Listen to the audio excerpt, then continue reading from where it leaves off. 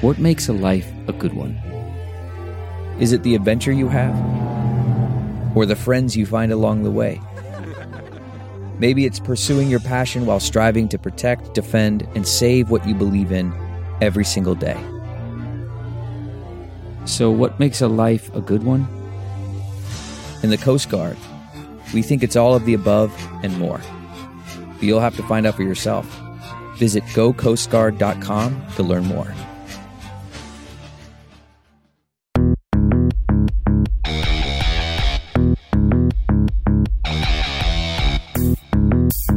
Howdy, folks, and welcome back to another episode of Brace for Impact. I'm your host, Nick Jeeves, and trust me, I'm just as shocked as you that we're still on the air. Thank God. And this is a great episode, because this is with a guest that I only recently connected with over the last few months. We'd known each other on social media, liked each other's posts back and forth. I liked her style. She seemed also like me to be a Christian, and she had a lot of good energy, I felt. And then, as fate would have it, I ran into her at CPAC while I was covering the Political Action Conference here in Washington. And then she came in to the offices where we work at Just the News, believe it or not, for a separate appointment. So it felt like kismet, felt like fate that we were to line up and talk about life and have her on the show. And her name is Isabella Maria DeLuca. She's a social media influencer with a really big following, and she's an ambassador for Turning Point USA. And I gotta say, this is an impressive young woman in more ways than one. We talked about some topics that had real depth, and we discussed mostly the pros and cons of an exploding social media market. We discussed how parents are getting more involved in their children's lives, how they need to get more involved, to counterbalance this movement we've seen as of late where certain people in authority think that children should have no limits.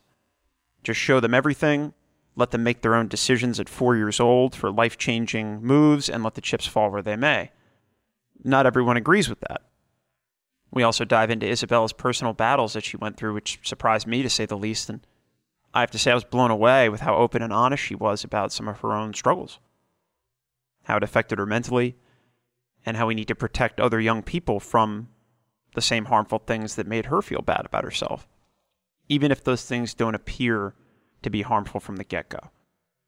Things that are evil, things that are destructive, at least I've found, in my opinion, they don't come to you as something scary or evil or fiery or demon-like. They come to you under the guise of something that's alluring and pretty or feels good or is helpful. And then once you've gotten that initial dopamine boost, you crash. And in some ways, this world, you look out the window, social media and some of the things we talked about in the interview are contributing to that. We also discussed the current case against former President Trump, how that may or may not be political persecution, and how it's feeding into these divisive times that we're living. I know I'm only in my early 30s, but I've lived quite an array in the United States from the 90s till now, and I've never seen it this divided, especially after we were so united following 9/11, and then after COVID hit, it just, instead of bringing us together, it seemingly divided us even further. So we touched upon that. But on a happier note, we, towards the end, got into how Isabella bounced back from the adversity that she faced. She said it was mostly through faith, family, and reconnecting with people. Despite her social media accounts and despite that that's what she does, she's an influencer, she's a public figure in a lot of ways, she recognized that that alone will isolate you. And there's something deep inside of us, whether you're a believer or not. I think everyone at least one time has looked up to the sky and said, help me. Or where are you? Or is there someone looking out for me? So the sense that we are not in this alone is not foreign. It's something we talk about in the show. And that even if it's just reconnecting with your friends and family who you can see, who you don't need religious faith to grasp, there are ways out of this current depression that seems to be making its way across the nation, specifically in the hearts and minds of our school-age young people. It's a lot to deal with today. I wasn't surprised to hear from Isabella. She's in my age bracket, but she's younger than me, so she's a little closer to people that are still in college or they're young professionals in their 20s. And it seems from where I'm standing that technology and pharmaceuticals and a change in society across the board it sort of has culminated in this dystopic future that we used to see only on movie screens and televisions back in the 90s and the 2000s. It has arrived. The good news is, however, that there are people who have climbed out of the abyss, like her. And they didn't do it at random. They didn't wish for things to get better, and then it was just made so. They kept the faith in themselves, their families, their mission in front of them, and many turned their anxieties over to a higher power, whatever their belief level was, and to some surprising and amazing results. So let's sit back and take a listen to my new friend Isabella, who is the epitome of that old adage that you never know what's going on underneath the surface. And by her own admission, people on social media especially, they may appear confident and in control and calm. But inside rages a battle of the soul. There's a lack of inner peace. But she found her way home. And I'll close the intro with one of my favorite Ralph Waldo Emerson quotes. He was an American writer and philosopher. But he said something very timely and very fitting, I think, for this episode. And it's that nothing can bring you peace but yourself. Nothing can bring you peace but a triumph of principles. So as much as I may not agree with the fact that nothing can bring you peace but yourself, I like how he says that you have to triumph with your principles. You have to find what's important to you, what matters, and push that in a way that it becomes real. Without that, you're not going to find peace. You're going to be condemned to wallow in things past and obsess about what's coming. And that's not a way to live. So find whatever it is that moves you emotionally, that makes you think of words like soul and meaning. And even if it starts out small at first, if you love something enough to strive for it and have faith enough to give your dreams weight, and the power of belief, that's a heck of a combo. There's nothing you can't do. So I hope you get as much out of this episode as I did. Enjoy, and we'll come back after to wrap things up with some final thoughts. Man, that sunset is gorgeous. Grill, patio, sunset. Hard to get better than that. Unless you're browsing Carvana's inventory while you soak it all in. Oh, burger time. So sit back, get comfortable. Carvana's got thousands of cars under $20,000 just waiting for you. I could stay here forever. Carvana, where car buying meets comfort meets convenience. Download the app or visit Carvana.com today. Welcome, Isabella. Thank you so much for having me. I'm so happy to be here. Thank you for coming on. We love what you do and what you're saying and your style. And how'd you get into this game? I never got to ask you that question. Yeah, so it's interesting. So I was actually a nursing student for 2 years. I became a certified nursing assistant. I was working at a very great hospital in New York. And I loved it. And for some reason, I just got very pulled into like the politics aspect and this political world. And so my mom was like, why don't you try going for politics? So it was a difficult choice to make because I think at the time, nursing was a very solid career path for me.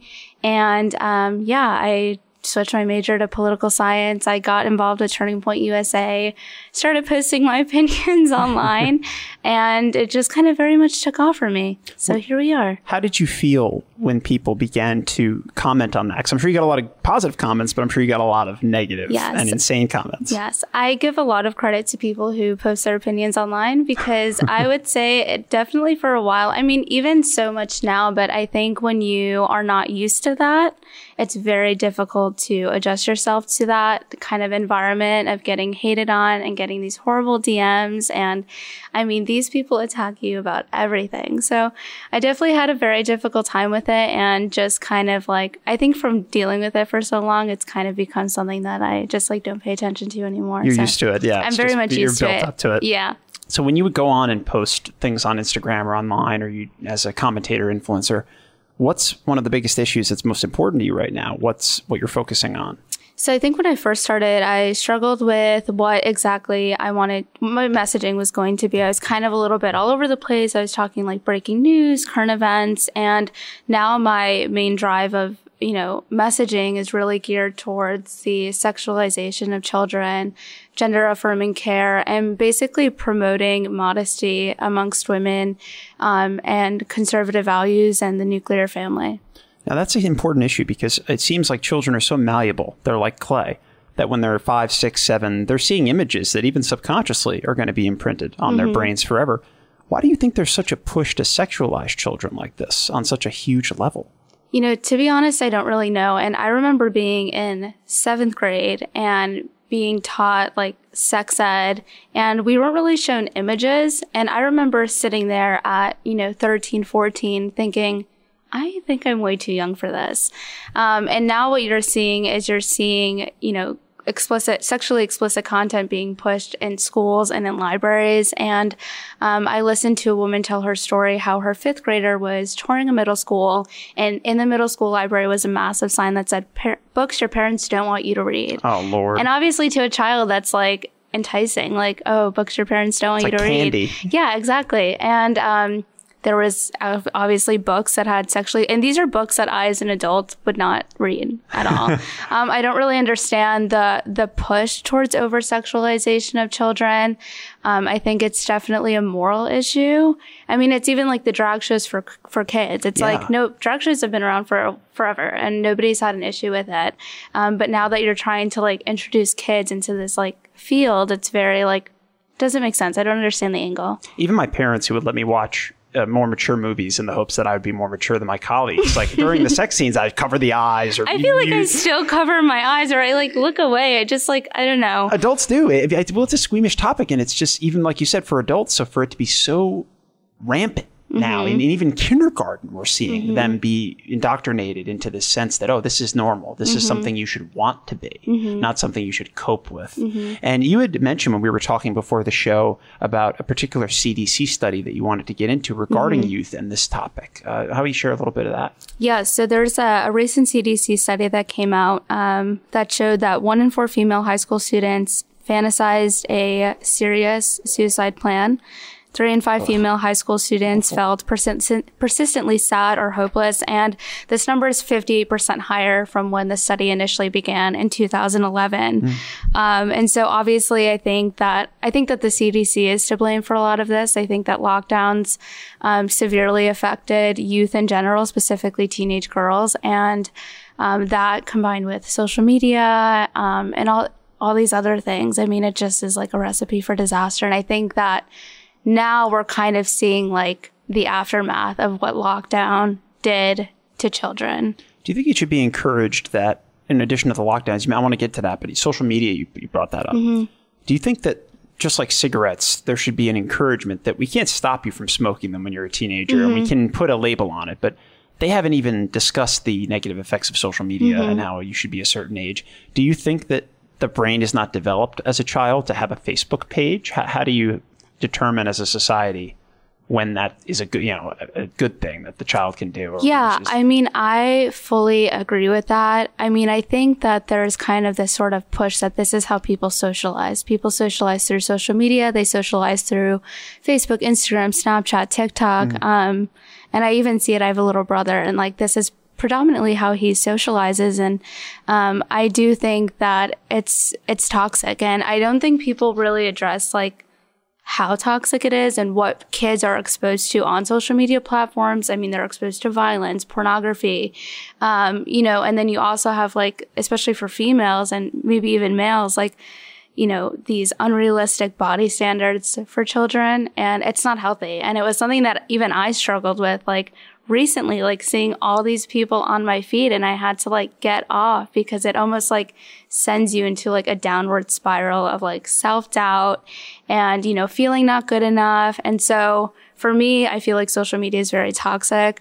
I'm really not on social media that much. I have somebody who manages it. Yes, I have somebody who manages it. It's just, for me, I cannot be on it that much. Even me, I feel the same way. I wasn't on it even in my younger years, but I remember deleting my Facebook was a big deal. My hand shook a little bit. I was like, well, am I going to still have my friends? Am I going to be able to access my photos? Like, am I going to be able to live?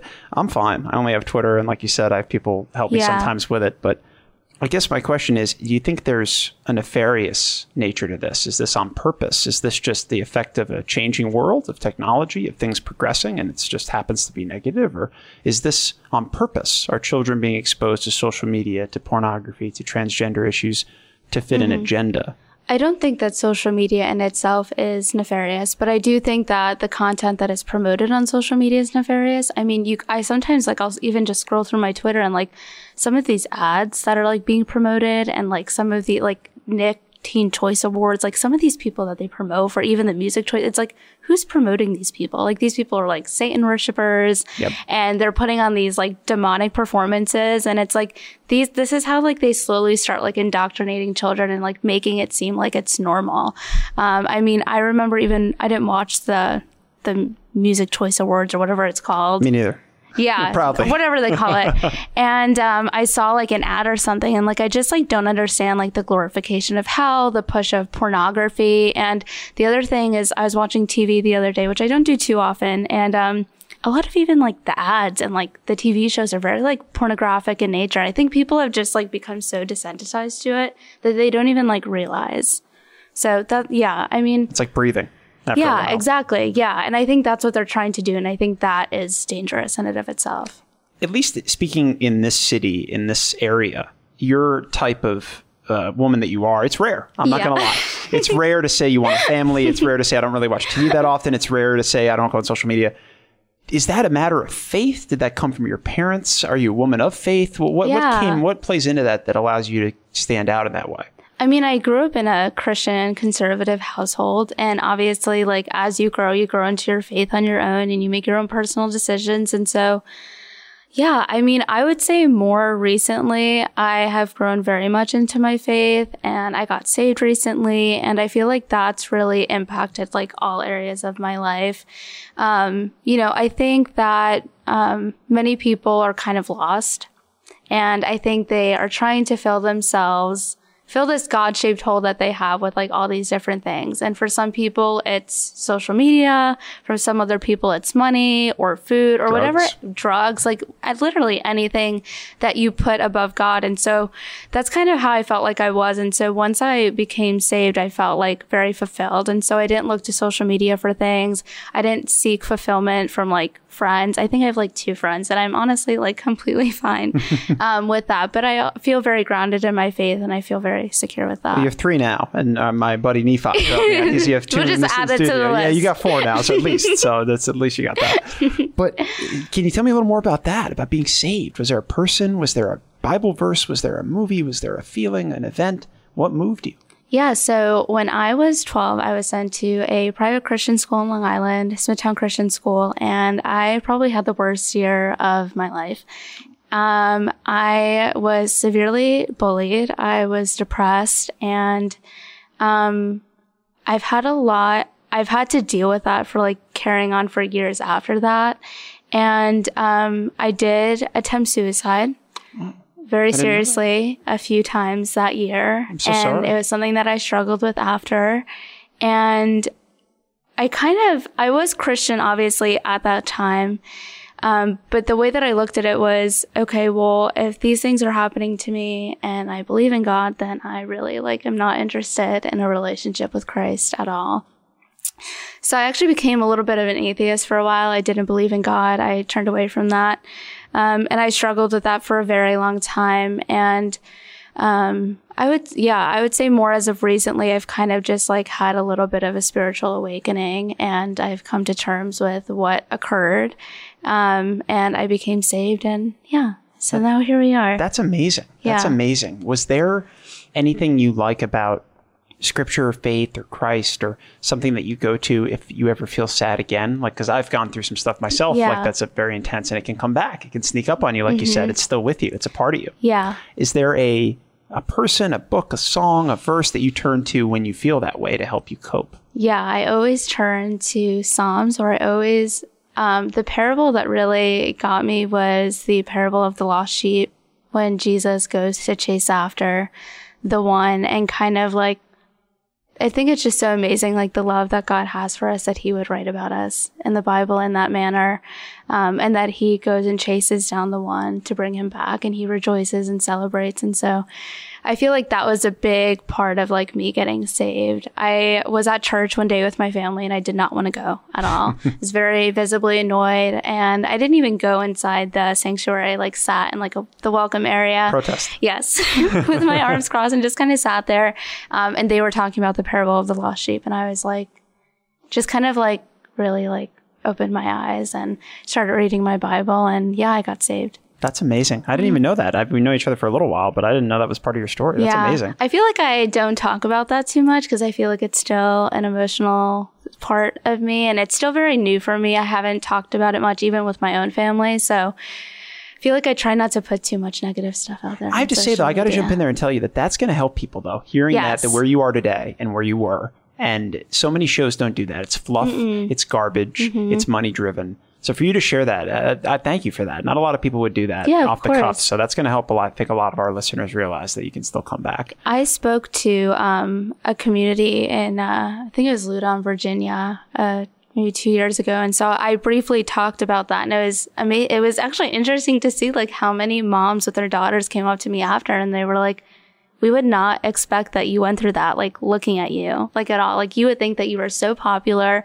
When I tell you I had no friends, like in middle school, high school, like I definitely like went through it. And so like, yeah, I feel like social media does definitely like fluff things for people, and people like kind of feel like everyone else's life is perfect and theirs is falling apart, which would add on to what we were saying earlier about how toxic social media is. And social media was just coming out when I was like going through that. You were in high school. Yeah, I was about in college. I'm a little older than you. Yeah. But we were both students, and so it was a weird era. It was really weird. So in the midst of that probably didn't help much either. It's funny you say that no one can tell what's underneath sometimes. And I want to share with you a quick story about what I went through.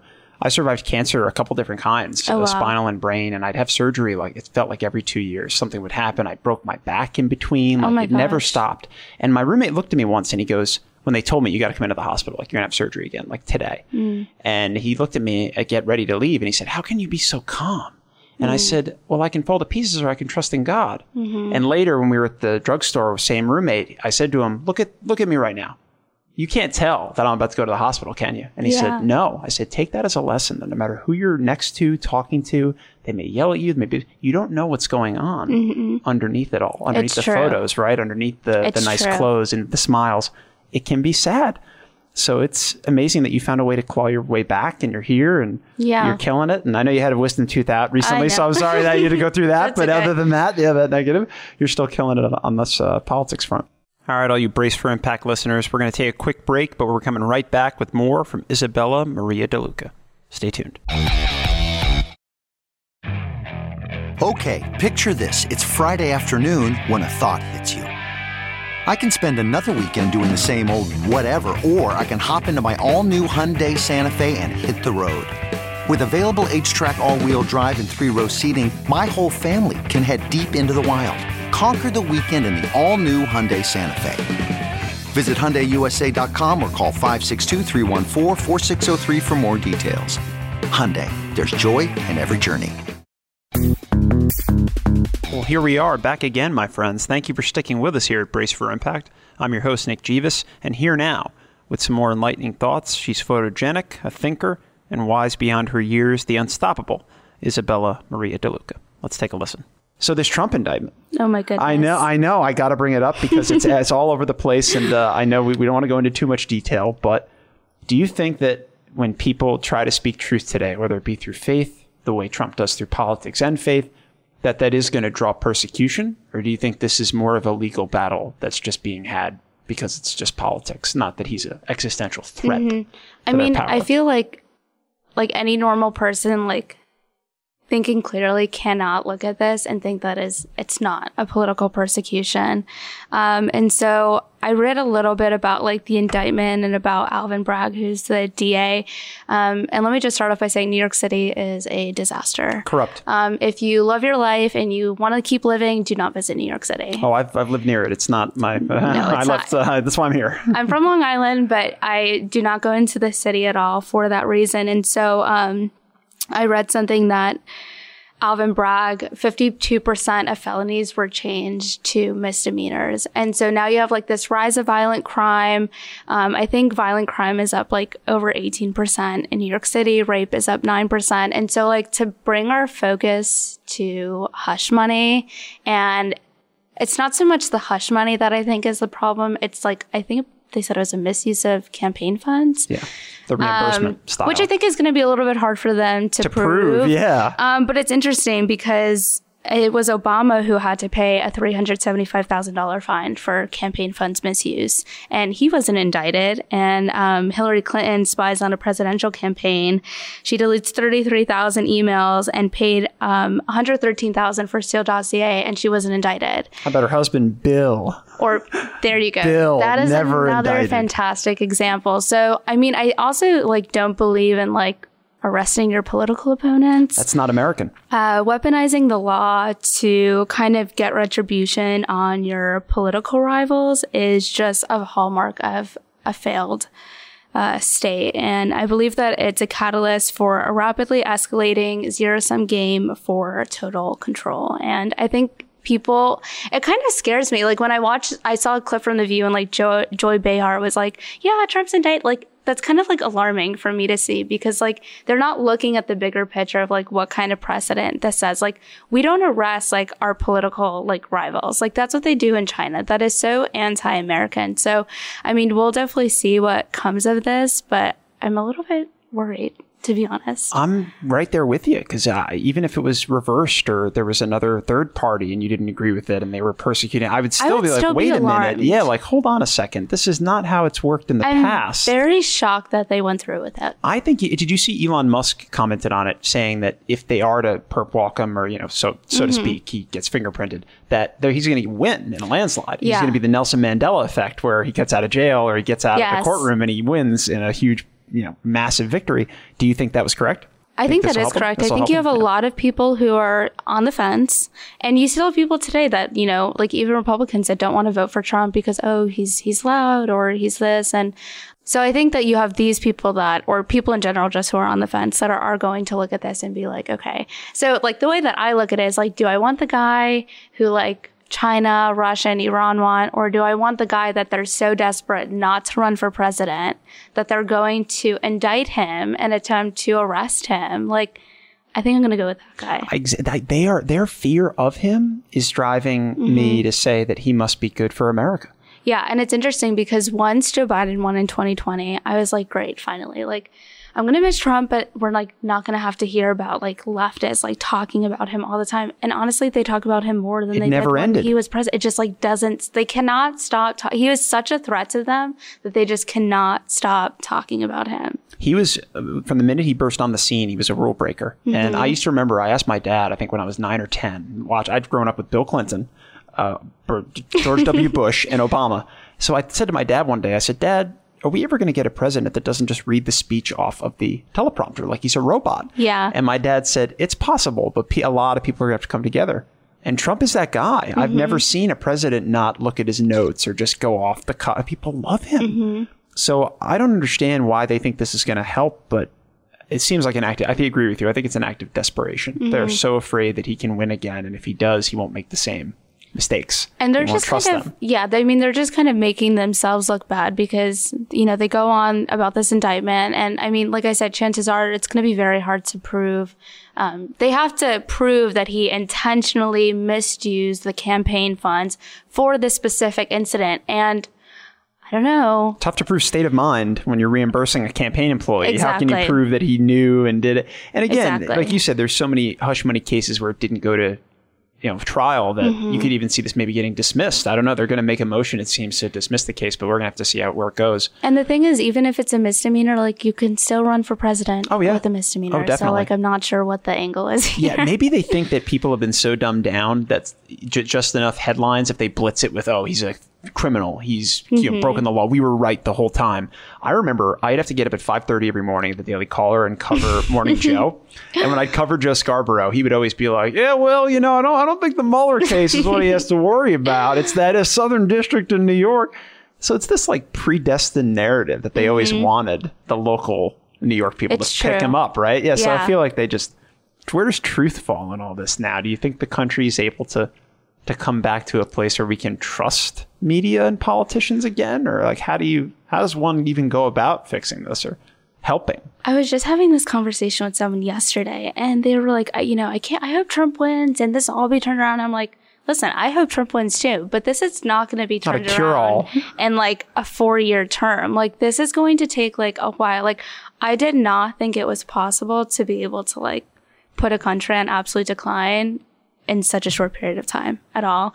And it's almost like if you were trying to like intentionally destroy a nation, this is probably how I would do it. I think it was Jefferson that said we wouldn't be destroyed from the outside, only from within. Lincoln, I think. Lincoln, even in one of the old school presidents. And I remember whoever said it, I remember when I heard it, I was thinking to myself, that's absolutely correct. Mm-hmm. And it looks like, as you were saying, that we have some politicians that want what China wants, that want what Russia wants and not what we want.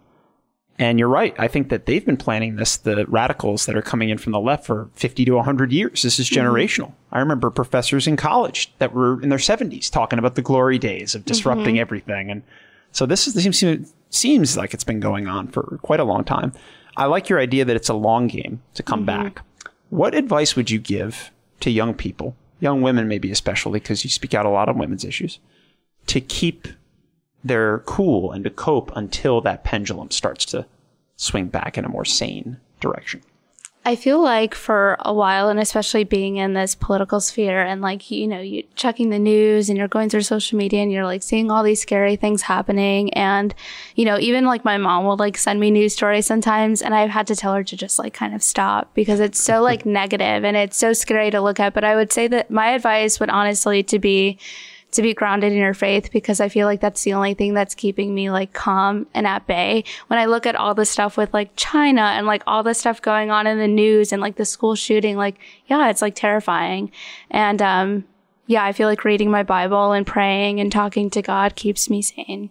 Me too. I agree. I try to read it every day. I fail sometimes, but it's rare that I go 4 or 5 days without picking it up or looking at it. And you mentioned the school shooting in Nashville. I know we wanted to talk a little bit about that as well. Did you notice the media coverage was highly slanted in the fact that it was trying to almost play apologist for the trans side of the argument instead of focusing on the dead children, and then gun control somehow became what are your thoughts on this insanity? I actually saw a post recently where someone was talking, I think it was Audrey Hale's like art school teacher, and she was saying how her paintings were whimsical and childlike. And I was like, really? Like, are we really trying to like make a case for this person? I saw the New York Times had apologized for using the wrong pronouns for this person. And in my head, I'm thinking like, if you're more concerned about like the pronouns of the person than the 6 Christians that were targeted and slaughtered in a hate crime, then to me, you're an evil person. I think that it just goes to show, like, I think we have such a mental health crisis. Like, this is literally where we are, where people can take a shooting and be like, well, let's respect their pronouns. Yeah. And not focus on the fact that, like you said, there's a mental health crisis, not just of people going insane, but big pharma. Yep. There's a huge push to just put people on all kinds of pills. And you and I were going to also talk about the idea of the gender reassignment surgeries, and that these women are getting their breasts cut off. Some young men are getting their testicles taken off. It's just like, how can you let a child under 18, even someone that is in their early 20s, make that decision and then smile and put a thumbs up with your doctor coat on next to them and say, come on, I'll charge you 10 grand for the next one. What are your thoughts on that industry, and how does one grounded in their faith fight back against something like that? Well, to touch back on the Audrey Hale thing, I'm curious to know that if she was on some sort of cross-sex hormones, if she was full of testosterone, because, obviously studies show that testosterone makes you has shown to have an increase in violence, and specifically in females who are on it. I feel like doctors have a Hippocratic oath that they take to protect their patients and to care for patients. And like you said, when you're performing, essentially like mutilation on children, I don't understand how you in your right mind can think that that's okay. The bottom line is that children cannot consent to medical treatments. And this is what they're trying to push. They're trying to push that children are able to consent They're telling them that, this is the one problem you have. You have gender dysphoria and you were born in the wrong body. And this is the only cure. The only cure is that you can change your gender and, you can go through all these surgeries and be on all these drugs and you're going to feel better. And that is not the case. Then they tell you that if you're not happy, that it's reversible. And it's a lie. It's not reversible. Your time is not reversible. Psychological, mental damage is not reversible at all. And, the other thing is, I don't know if you're familiar with the I Am Jazz TLC show. Tell me. Jazz is a female. She was a boy, transitioned to a female, fully went through all her surgeries. And there was an episode recently that aired and she was sitting with her mom. And so her entire transition has basically been televised for years.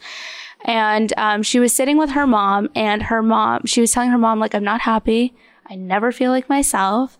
And kind of just broken. And really my heart does break for these children because I also think we have a parenting crisis where you have parents that are forcing it on their children. And so the same people that will tell you maybe a year ago that there's there's no such thing as gender neutral toys and boys can play with dolls and girls can play with trucks. It's not true. Are the same people telling you that, oh, well, if your son wears a dress and he's a girl and he needs to transition. Yeah, he's okay with it. And you're, like you said, you're letting a developing mind, which doesn't know societal norms, which doesn't know what their body was built for. And I'm not saying there aren't people that don't have a disease or an imbalance or that feel a certain way.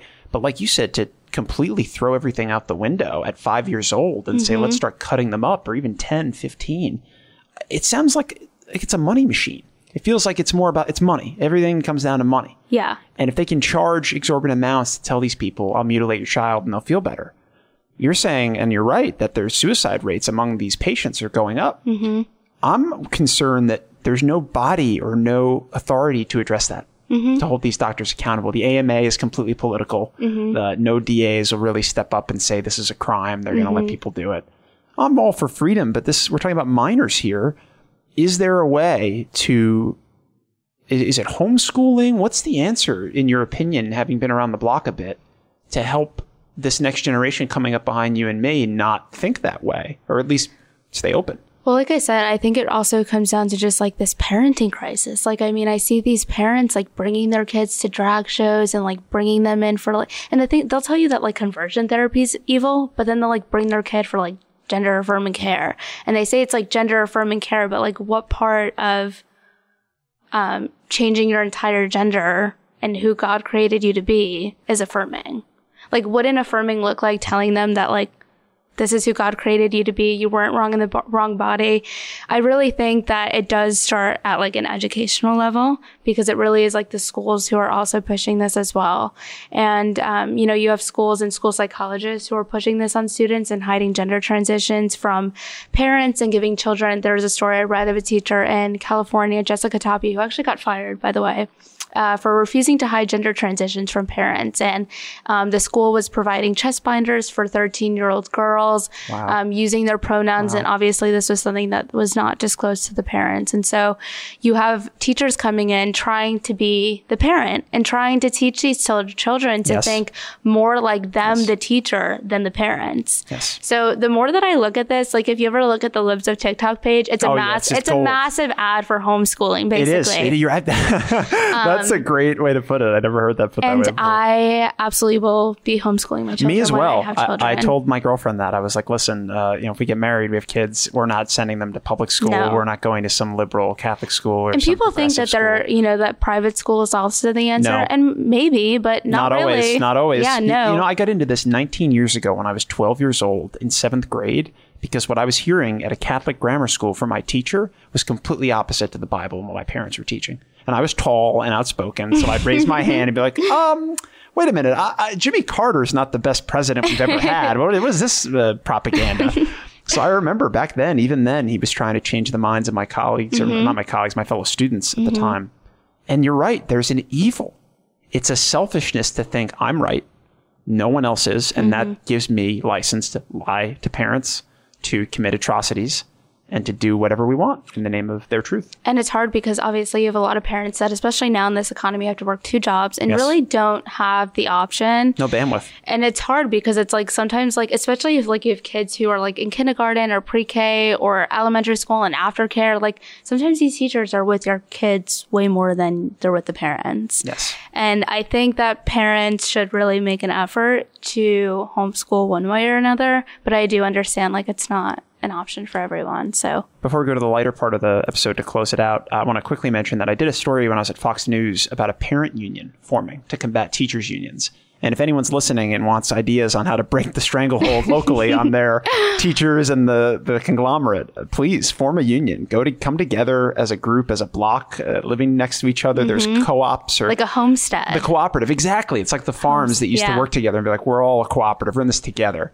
And I hope that that's what comes of it, because homeschooling one-on-one is great. It sounds like a great way to change things, but I would love it if your neighbor could say, I'll take Wednesday math, you take Thursday history. Exactly. They go around houses. Sounds like a dream. Right? And I think it's becoming reality that the pendulum has swung so far to the insanity, the level of crazy, that parents are willing to say, you know what, I am going to make time. Yeah. Or I'll take that job so my wife doesn't have to work or my husband doesn't and can stay home to teach them about life. Absolutely. Well, this is a deep episode, so I like to end usually the episodes by asking a couple nicer questions. So let's start with the first one. The second one's easier, but the first one, what's one of the happier moments in your life that you remember recently that you were talking about holding on and faith? And what's something that you can share with us that's special? When I say that, what's the first thing that pops into your mind? Honestly, I think that for me, kind of having gone through such a rough patch and I really like struggled with it for like 10 years, even after the fact. I would say really reconnecting and growing relationships with my siblings. After that experience, I was very disconnected. I spent a lot of time in my room and not associating with people at all. So that also included my family. So I would say reconnecting with my family has definitely been the highlight recently of my life. Well, you made a tremendous comeback, because I only knew a little bit about you and we traded some messages here and there and, liked each other's posts or stuff. But I'm amazed because I see you here in front of me now. I saw you the other day when you were in the studio for something else. And congratulations. Thank you. It seems you. like you've come back from something that was very difficult. And I know how that feels. So I mean, I can 100% say that Jesus saved me. And I don't really know how I was going through life without him, because now I feel like I need him all the time, and I don't know how I would. Like I wouldn't be sitting here honestly today if it wasn't for him. I feel like a completely different person. So. I'm right there with you. Because in the end, there are moments like, when you're like, all I have is Jesus. Yeah. And if even sometimes your family, there's roadblocks or walls up between you, and Jesus is always there. He's always listening. So my last question I usually like to ask my guests, and we can wrap up. Do you have a favorite movie? I was a film critic for a long time, and I like to ask my guests, what's your favorite movie or show or scene in a movie? Because film is so powerful. It can move people sometimes almost as much as scripture, but depending on what movie. But do you ever have a favorite piece of media, song maybe, something that you put on when you really need a laugh or to be moved? Okay, if I need like a good laugh and I need to watch like a TV show, I usually just put on The Office. There you go. All right, there is a show or a TV, the movie or show. Good. The Office is great. Would definitely would not be able to come out today if they did something like that. To be a lot of canceled shows so fast, right? Did you see Jennifer Aniston recently mentioned that Friends would never have been aired today, and Seinfeld and shows like that would. Even It's Always Sunny in Philadelphia is very raw. It's like, have you ever heard of that show? No. They call it Seinfeld on crack. It ran on FX. Very funny, but today, good luck making that. Yeah, the on left PC has show. canceled comedy 100%. I think that's given us an opportunity, though, to be more like the Joe Rogans of the world. We're doing it right now. You and I have 2 mics, and we're in a studio. And without that cancellation, I don't think we would have been given the opportunity to step up and speak. Exactly. So through pain, maybe that's the only way we can actually change what's going on. But Isabella, it's been a pleasure having you. Thank you so much for coming in today. I hope that you can continue to give other young women hope on not just social media, but in your speeches. And do you have anything coming up or anything in the future that we should look forward to, or more just stay tuned and keep an eye on your channels? I'm working on releasing a podcast. All right. Nice. Surprise. You didn't tell me that before the show. I don't want to drop the name. I don't want to drop the name, but I have a very good setup. I have a good idea for it. So still working some details out, but stay tuned. Well, if you need a talkative Greek-Irish host who's been through a lot, definitely please let you know. Give me a call back and I'd be happy to join you. Perfect. Thank you so much for joining us. We'll be right back. CarMax is putting peace of mind back in car shopping by putting you in the driver's seat to find a ride that's right for you. Because at CarMax, we believe you shouldn't just settle for a car. you should love your car. That's why every car we sell is CarMax certified quality, so you can be sure with upfront pricing that's the same for every customer. So don't settle. Find love at first drive and start shopping now at CarMax.com. CarMax, the way car buying should be. Wow. What a journey she's been through. And Isabella did not hold anything back there, and I really appreciated that. So big thank you to her for coming on and talking about some pretty tough topics, some of which are considered completely off limits and untouchable in certain circles. So good on her for standing and delivering and being honest. Because she hit on some very truthful points, but the main one that I found stood out was parenting. It begins with parents. They decide the example that is set for the child. They teach you how to act. They choose the school and their own level of involvement in the child's education. We tend to forget, too, that one day we're going to become much older. And it's these little children you see running around now, these little human beings in strollers that are going to run the country one day.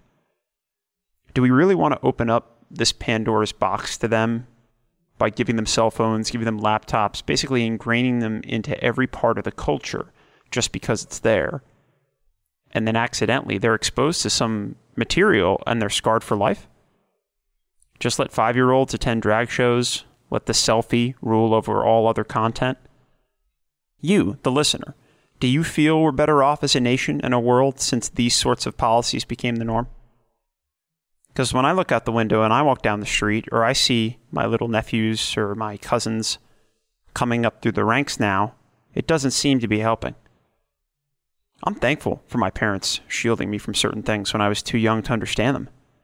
I appreciated my parents coming to school conferences, taking an interest in my grades, my future.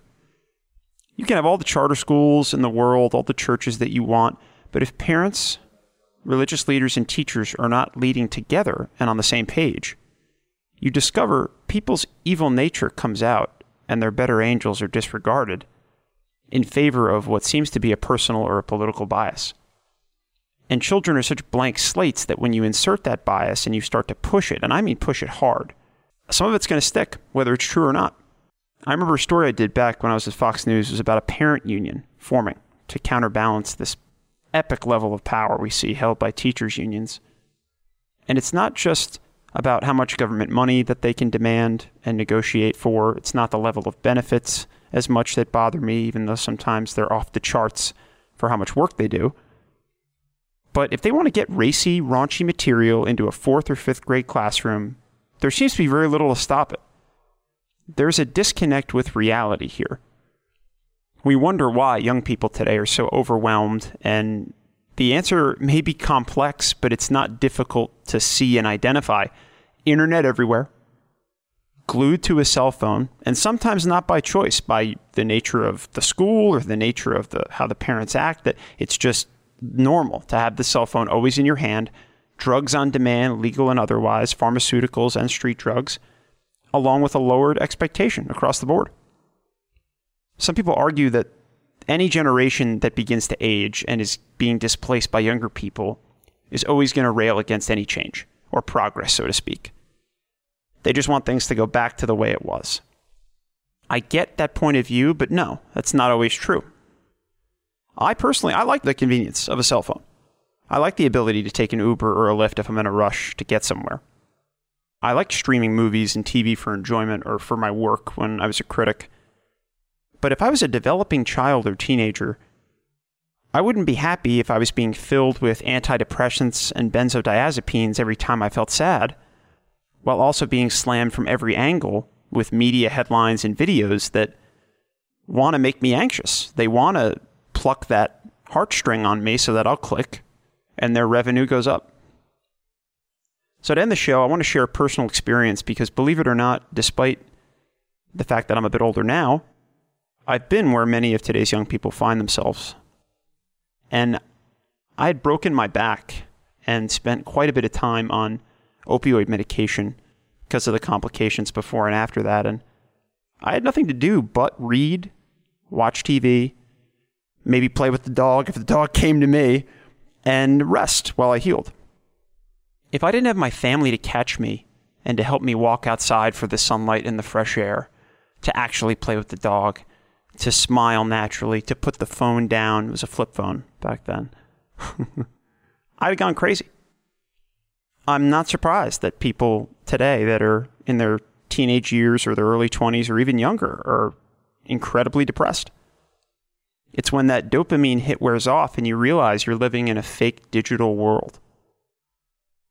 It's even more depressing when you try to discuss it with your fellow students or in the classroom and you're hit with major backlash from the teachers or the other students because they've already been sucked into that routine. My advice for young people out there, for what it's worth, is you don't have to give up electronics and become Amish and pray 12 times a day. That's not what I'm saying.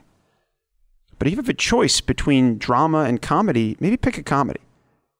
If you have a choice to interact with someone in person versus being alone watching Netflix or using Zoom, maybe push yourself to go out where people are. If there are any type of religious services or concerts or music that suits you, put that on or go to that instead of whipping out social media. I know it's easier said than done. I'm not the best at doing this either. We're all human. We're all going to slip. But the effects of being glued to our electronics is beginning to show. There's been a dip in our spirits because we're addicted. Almost all of us. I count myself too. We all use these things every single day. And when we stop, you can sense it in yourself. There's an itch. There's a desire to pick it up. And even if you don't realize you're doing it, it's almost like smoking cigarettes. You'd be amazed how thankful I was at one point that I could read a book still. That my mind wasn't rotted out or that my attention span wasn't destroyed. Because it might not have felt as exhilarating at first compared to putting on a YouTube video or a movie or a song. But when I laid my head down at the pillow at night, the nights that I read a book instead, I felt way more at peace than if I'd stared at screens for another 3 hours. I say to back off these things because eventually, a month, a day, a year, a decade, there will be some sort of reckoning. We're seeing it already with teen suicides, shootings, overdoses, and other headlines that constitute a pandemic of unprecedented proportions. So we're going to need our energy, our sense of humor, and faith in something bigger than ourselves when that arrives. So save that energy you might otherwise use on today's social media activities or focused on yourself. Bottle it whenever you can, because sooner or later, tomorrow, that day that everyone always put it off till tomorrow is going to finally come to your doorstep. And you definitely want to be prepared. So please follow the examples that Isabella laid out. She had some great tips, but above all, it was family and friends and interacting with people in the real world, not the Matrix. So my thanks once again to her for coming on and enunciating that point. And best of luck. I just missed this generation of so-called young people, quote unquote. I graduated back in 2016 from college, but I don't envy the position of young people today. I had a balance where there was kind of a split between flip phones and smartphones. There was a split between cable and the internet. Now it's just pure. There's no buffers. There's no glue in the middle to keep it balanced. And I don't know how I'd handle it. Texting homework assignments, shutting down everything in the middle of a 8th grade life to be told you're going home. Sure, it's fun at first, but 4 months in, when kids start having issues and you don't have any idea why, well, maybe it's because they weren't doing the right things. They got sucked in like the rest of us, but we're older. We can handle it a little better. Young people, they're blank canvases, and we really need to start treating that with more reverence, I think, in the future if we hope to have a prosperous nation going forward. So best of luck again to everyone out there listening, and please take it to heart because tomorrow's coming.